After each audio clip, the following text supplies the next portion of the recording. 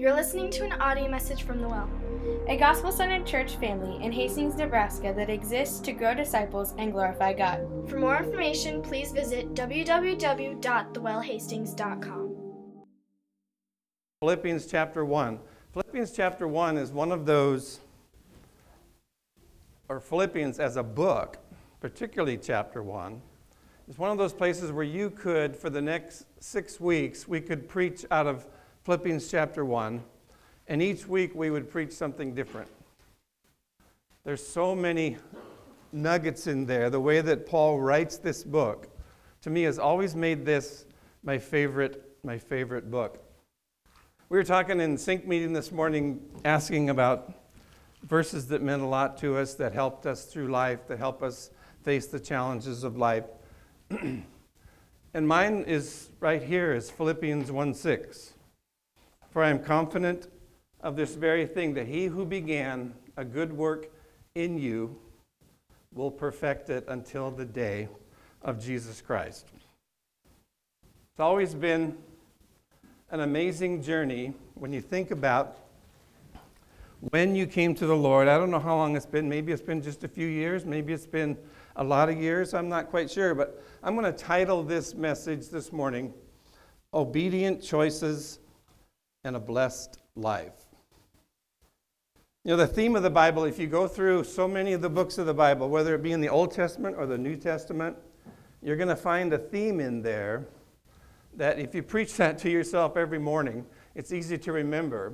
And that is that obedience brings blessing. Simple as that. We could probably stop this message right here and apply tons of different pieces and portions of our life to that particular phrase, that obedience brings blessing. As an opposite to that, disobedience does not bring blessing. But we're going to talk about the positive things this morning, because we make choices every single day of our life. Let's read this. Let me read this portion to you this morning that we're going to study, starting just in verse 6. I already said what it was. Being confident of this very thing, that he who has begun a good work in you will complete it until the day of Jesus Christ. And then in verse 20 it says, according to my earnest expectation and hope that in nothing I shall be ashamed, but with all boldness, as always, so now also Christ will be magnified in my body, whether by life or by death. For to me, to live is Christ, and to die is gain. But if I live on in the flesh, this will mean fruit from my labor, yet what shall I choose? I cannot tell. For I am hard pressed between two, having a desire to depart and be with Christ, which is far better. Nevertheless, to remain in the flesh is more needful for you. And being confident of this, I know that I shall remain and continue with you for all your progress and joy of faith, that your rejoicing for me may be more abundant in Jesus Christ by my coming to you again. We all know who the author of Philippians was. He authored a lot of different books. This is one of them. It's the Apostle Paul. And there's something about the way that Paul writes that is kind of astonishing. Just in that verse that we're going to concentrate on this morning, this idea of choice, this idea of to choose, or, excuse me, to choose to, how many of you in the last week have chosen to do all kinds of different things? We choose all the time. We make choices that sometimes are either life-changing or sometimes are just rather trivial. But in any case, every single day, we do make choices. Do you believe, just think about today. This particular book of Philippians was written basically a couple thousand years ago. The Bible itself is very, very old.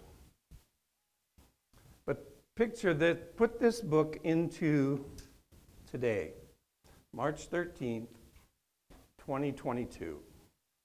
Do you ever think you would say the word 2022? I'm still back on 1994 or whatever. It's been very difficult to get into the 20s as we have.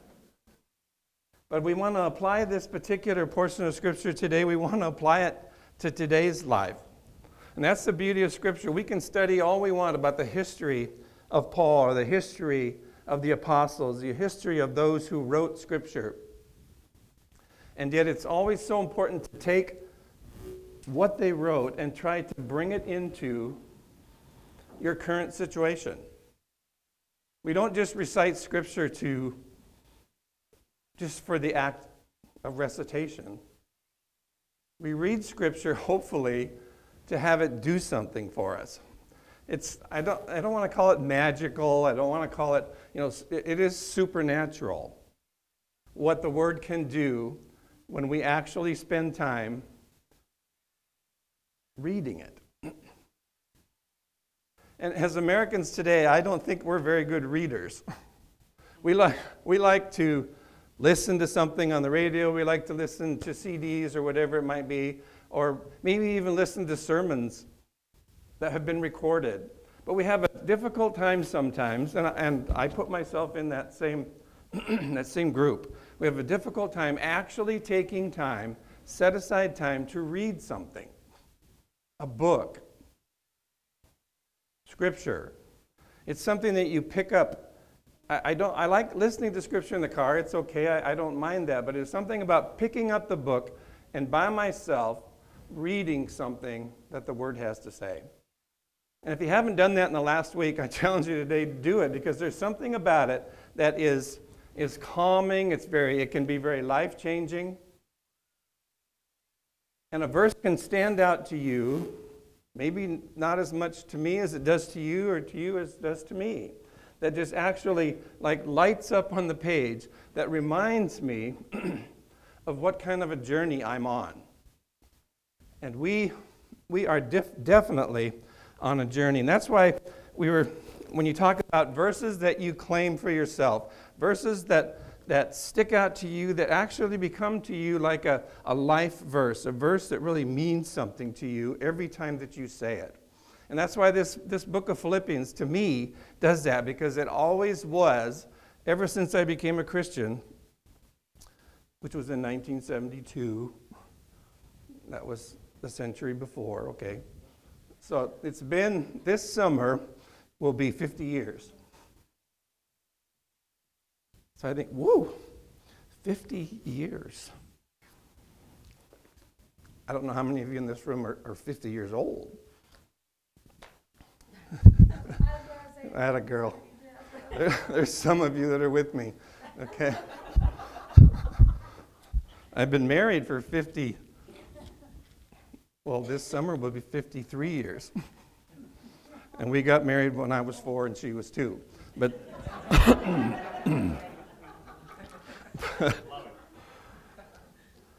this verse it makes you, I don't know, when you read the book of Philippians, there's something about it that makes you ask questions. And I like to ask questions to myself, and so I'm going to ask a question to you. If you're bringing this particular passage into today's world, if you bring Scripture into today's world, something that was written so long ago, and you bring it into today, March 13th, 2022, if I asked you this question, I'm not quite sure if you'd agree with me or not, but do you believe that today, this moment, we are living in unprecedented times? Yes? No? That's interesting. The word unprecedented is a big word, but all it means is in something that we've never seen or known before. There's nothing new under the sun, King Solomon said. And yet, every century, every decade, every year brings with it something that is unprecedented. You go through your life from the very time that you can remember.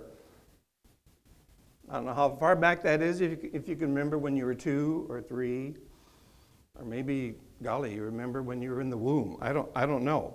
But there's things that come to mind when you think about the beginning of your life and where you are today, where I am today.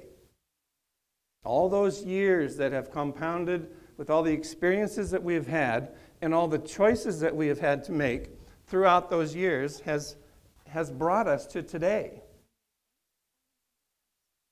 So you and I are unique. We are all different in one sense. We are the same in another sense. As believers, we are grouped together in one body to be able to function together in life. Everybody does that. Some people do it more successfully than others. But to withstand the slings and arrows that come at us in a culture which we live today, how do we apply that to what Scripture says about how we need to live and what kind of choices we need to make our life good, prosperous, Christian, truthful, blessed? All that we want from the Christian life is right in here, and yet we have to sometimes try to extrapolate from that Scripture something that applies directly to me or to you. And this particular passage does exactly that. It hits us right square in the face with the fact that Paul in his wisdom says that what should I choose? And I love the way he puts this, because Paul, as we know, I didn't know him personally. Someday I hope to meet him.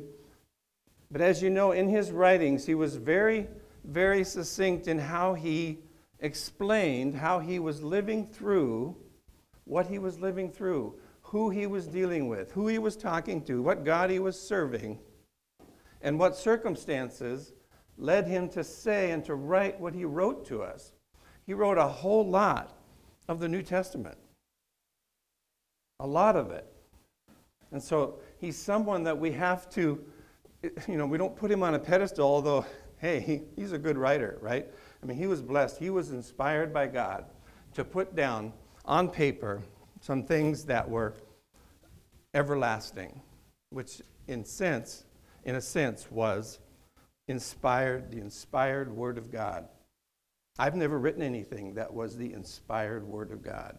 I have never written anything, and neither have you, that has been put into this book that we call the Scriptures. Those days came to an end a long time ago.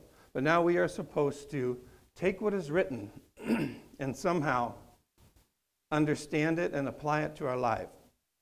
And so when you think about unprecedented times, yes, I think in a sense we can say it carefully, but I can guarantee you from Jesus' day forward, or even going back into the Old Testament, from creation forward, with the situations that people faced in their life, all those thousands of years, from, oh my gosh, in the Old Testament, you had the famines, you had the wars, you had those who were out to kill the Jews, you were those who would want to destroy Israel.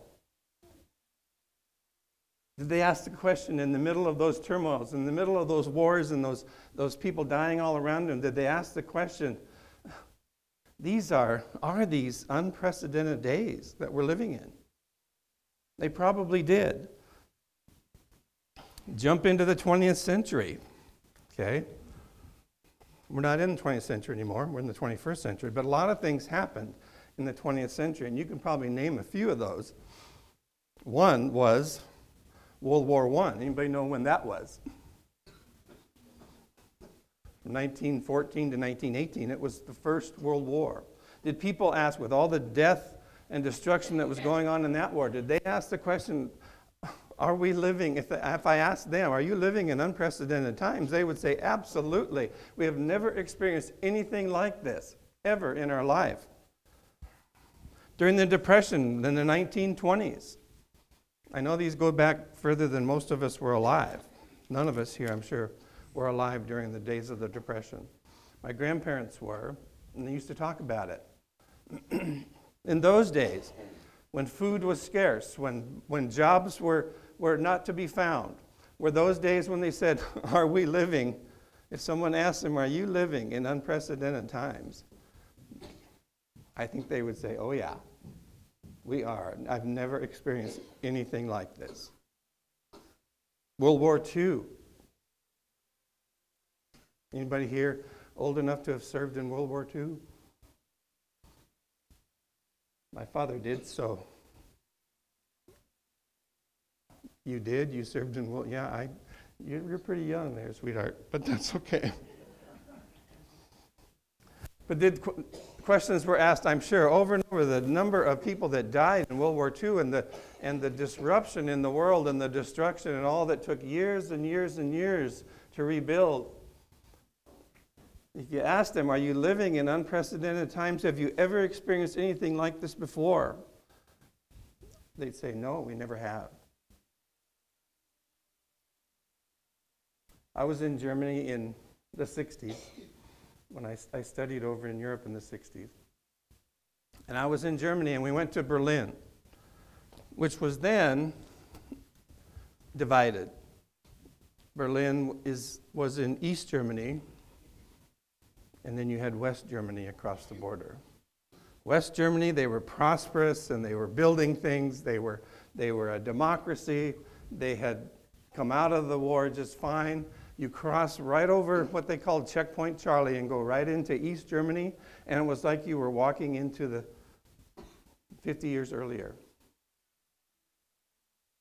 East Berlin was still in the 60s. The war had been over for 20 years. The destruction was still there. The bricks in some of the streets were still on the street. It's like, do these people know how to rebuild? But they were living, and I'm sure if you asked them, in the way they were living in that time, in that particular city in East Berlin under communism, they would have said, yeah, we are living in unprecedented times. We never expected this to happen. So now take that, if you would, and jump into today. We live in America, which I still think is one of the greatest places to live on earth. And yet, there are struggles, there are political struggles, and then there's the famous you-know-what that demanded that we wear masks. Have we ever lived in a time like that? In my lifetime, I never wore a mask in my entire life, unless I was in the room and my wife was having a baby. So are we living today, March 13th, 2022, are we living in unprecedented times?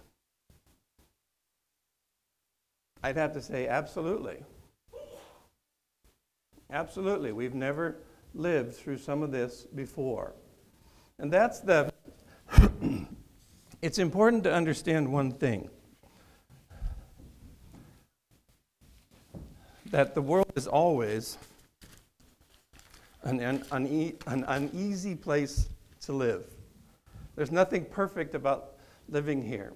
We're constantly struggling. We have to deal with sickness. We have to deal with long lines at the gas station. We have to live with $5 gas. Probably by tomorrow it'll be $5. What's that? Knock on wood. Knock on wood. I think in California it's $6. But we're living through weird times. But in a sense, that's where Paul says we have some choices to make. Okay? So, unprecedented times, this is a word that I hope will stick in your mind this week as you begin to think about this passage. That word, unprecedented, I'm sure we haven't used in daily conversation for some time. But unprecedented times demands thoughtful choices. Therefore, if we are in these times, our choices become very important. Now you look back on your life, Paul says, what shall I choose? He says it in such a remarkable way. Shall I depart, which is really not his choice. He didn't know. He wasn't psychic. He didn't know when God was going to take him home. But he said, which should I choose?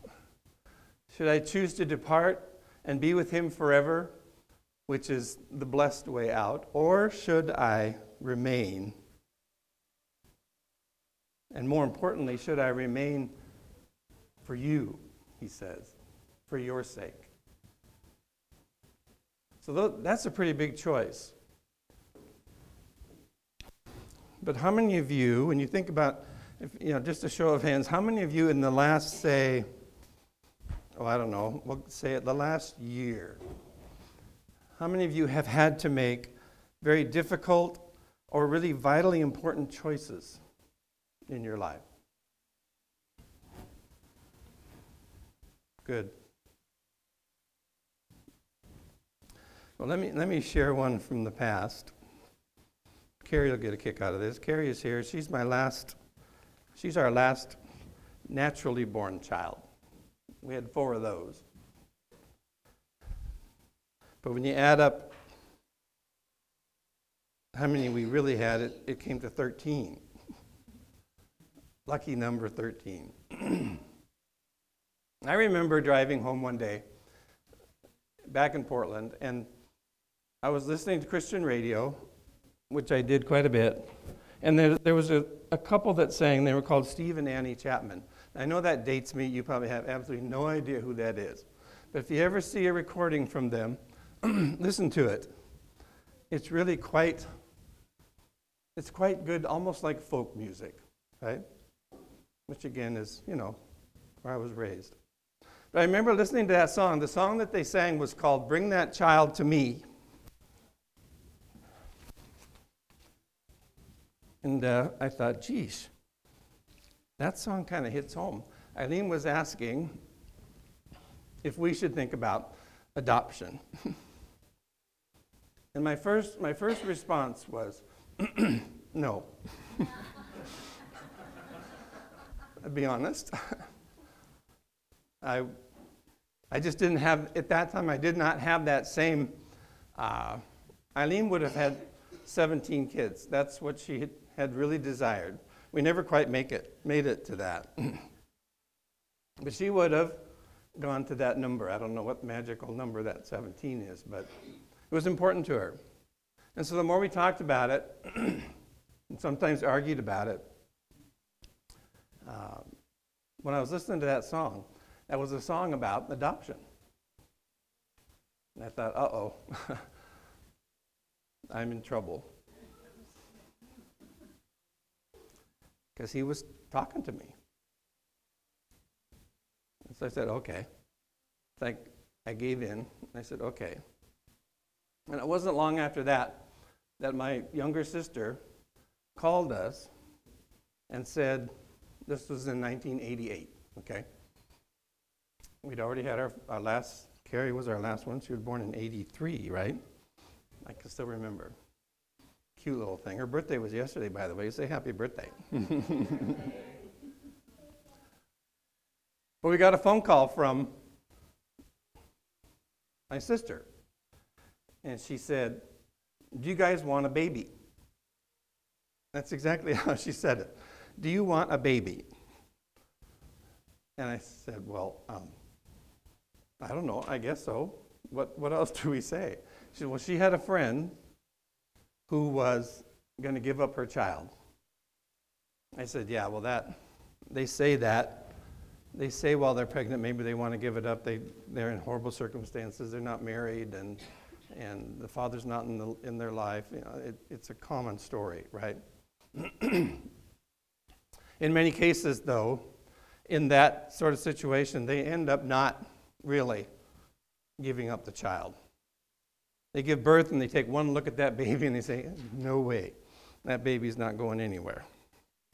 So he said, well, sure, if she's really serious, that's fine. We'll go to a lawyer and start paperwork and all the rest of it, which we did. And sure enough, she had the baby April 2nd of 1988. And that was Drew.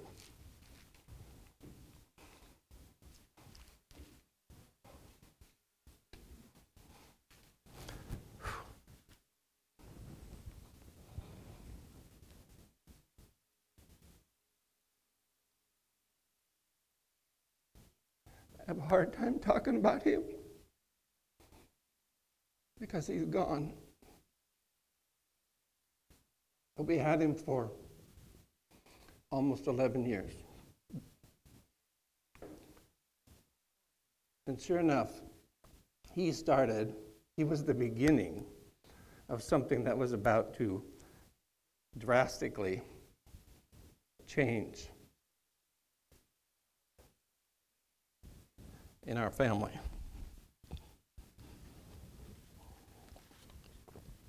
Sorry, I knew I would do that, but I'll get through it. But the miracle was that a year, about 13 months later, the lawyer called again. He was laughing on the phone before I even said hello. He said, you're not going to believe this, but that same woman, that same mother of Drew, has another one that they want to give you. It's like going to the grocery store and buying a gallon of milk. I said, why? What are you talking about? She wants to just give us a baby. And sure enough, she did. And that was Addie. You all know Addie.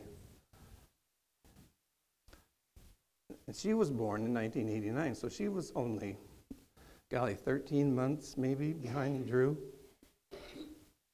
And so I think the choice that was put before us at that time in our situation, in our marriage, and in our family, was both of those were such drastic choices to make, because in a sense, when you think that your family's complete and you can move on and start another chapter of your life, then God interrupts that.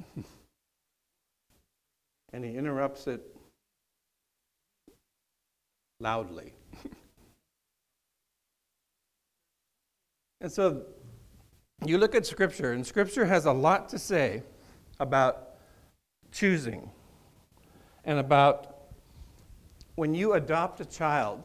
There's something miraculous when you have your own child, right? It's just an awesome, awesome situation. But there's also something absolutely miraculous about choosing a child to become part of your family.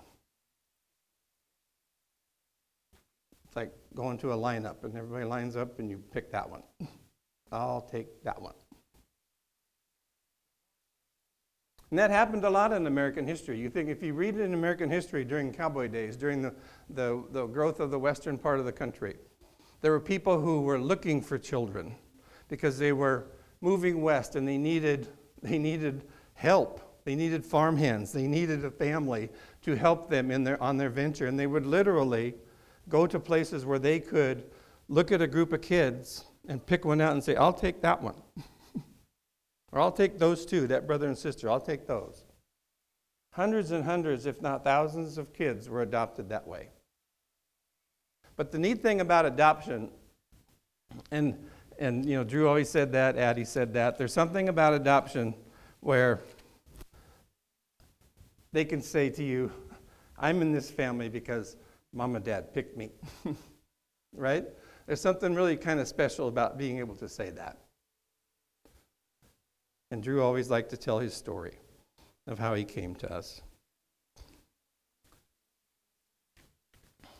Little did we know, though, where that would lead.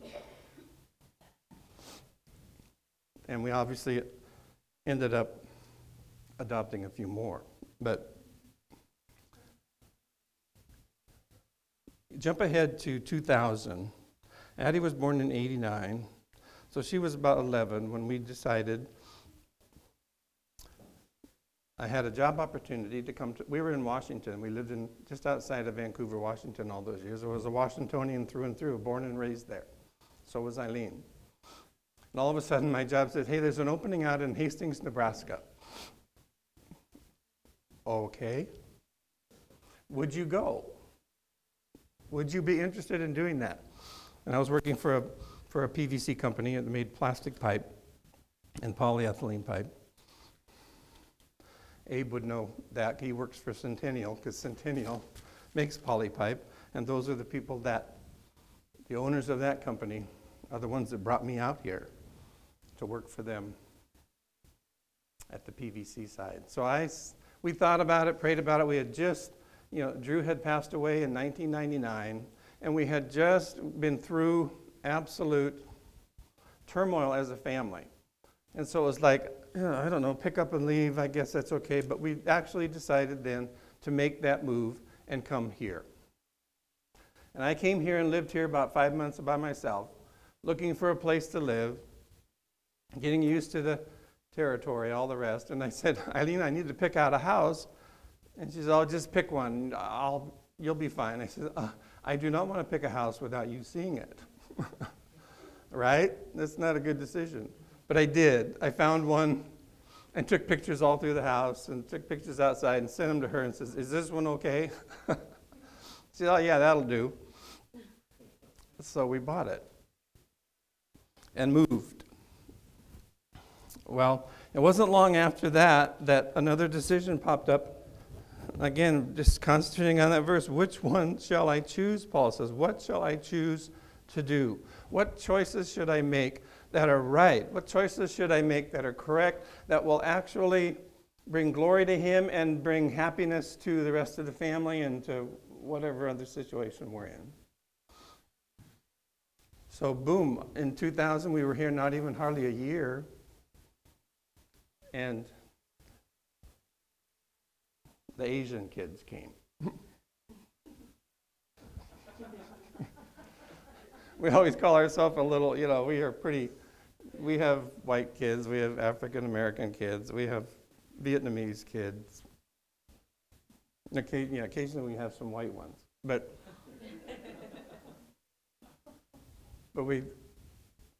Eileen had said, well, let's do foster care, okay? Let's get a couple kids. And so I should have known in the beginning, when she says 2, she means 6. But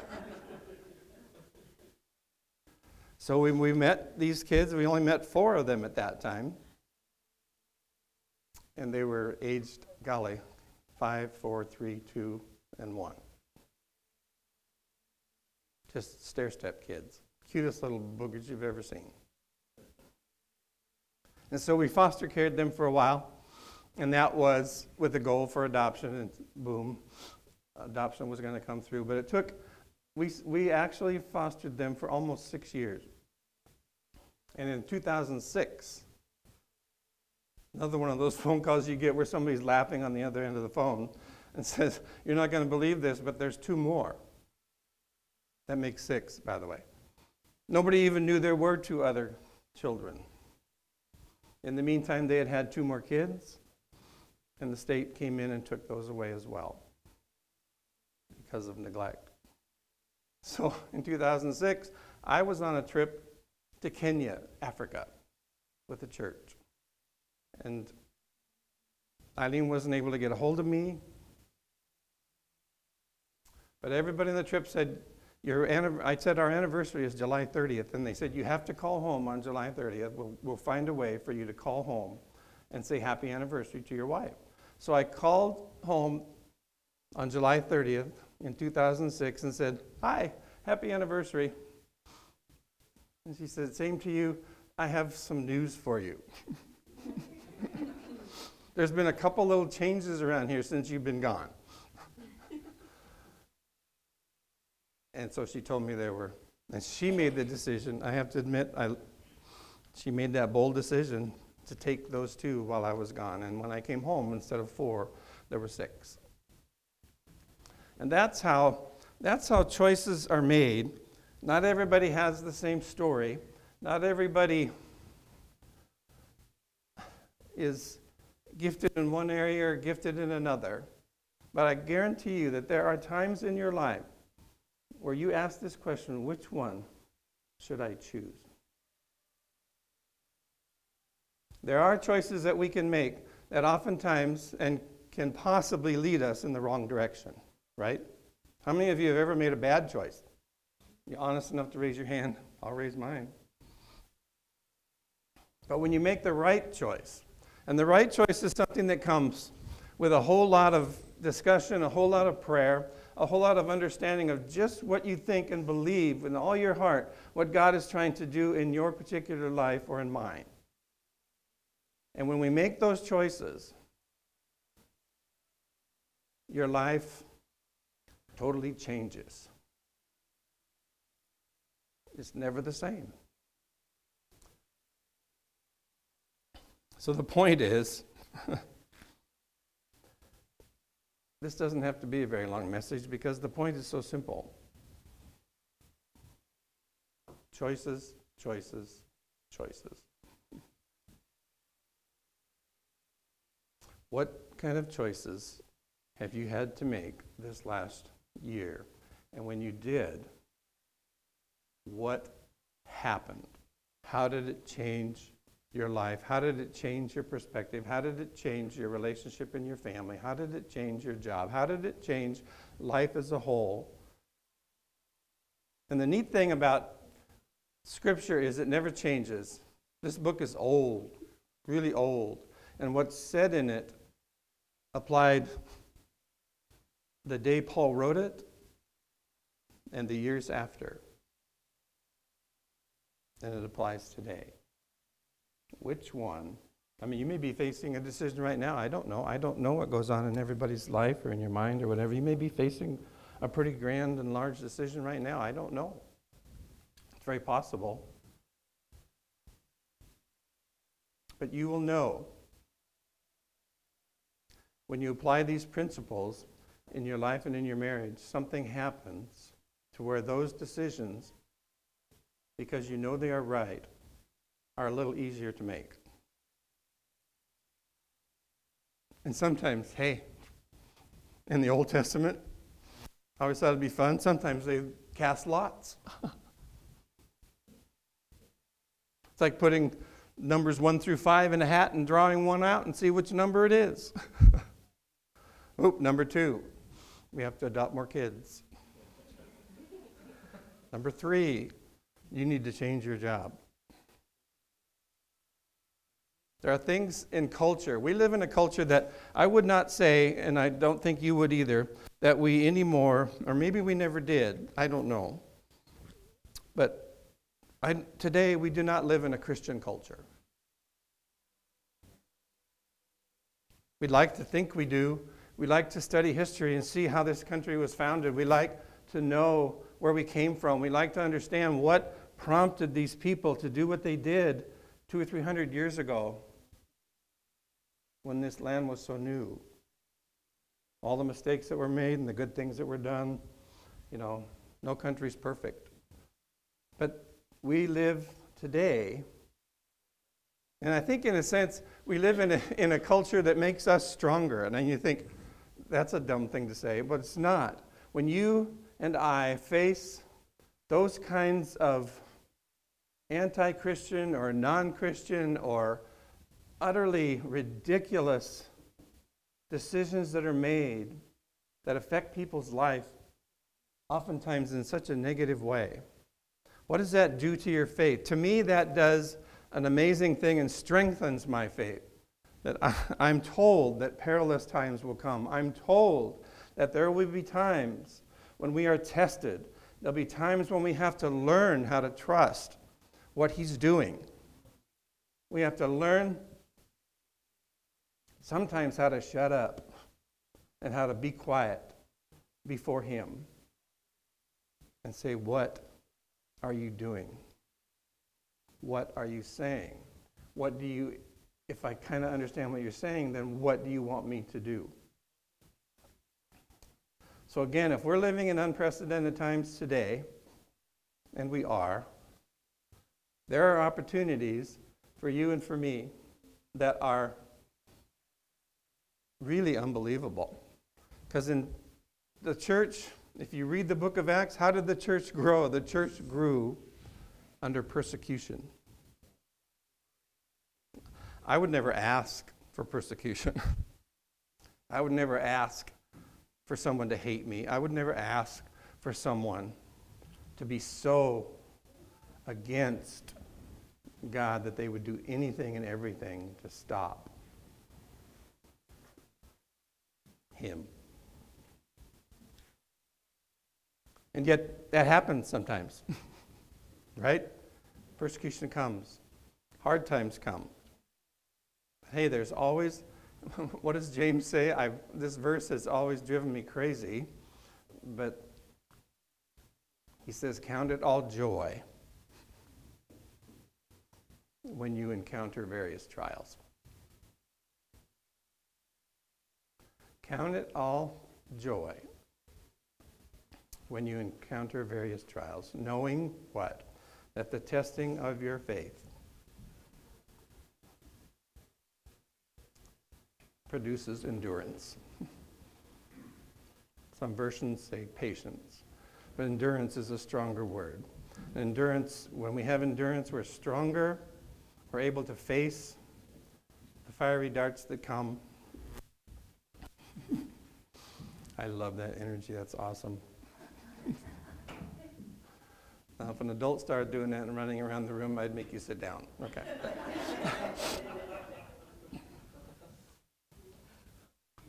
But when we encounter various trials or testings is literally what that means. Knowing that the testing of our faith, what you and I believe, if we really 100% grab onto it and believe it, we know that the testing of that faith, that will produce strength and endurance. And I just want to close today really just, golly, we could say all kinds of things, but I think the best way to close today is to simply read. I'm not even sure we read the entire passage anyway, did we? Good, okay. But to read the following verses that end that chapter, Paul says this: only let your conduct be worthy of the gospel of Christ, so that whether I come and see you or am absent, I may hear of your affairs, that you stand fast in one spirit, with one mind, striving together for the faith of the gospel, and not in any way terrified by your adversaries, which is to them a proof of perdition, but to you of salvation. And that from God, for to you it has been granted on behalf of Christ, not only to believe in him, but also to suffer for his sake, having the same conflict which you saw in me, and now here is in me. Paul wrote that. I didn't.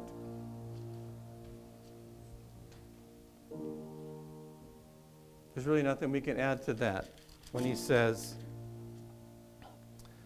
not in any way be terrified by your adversaries,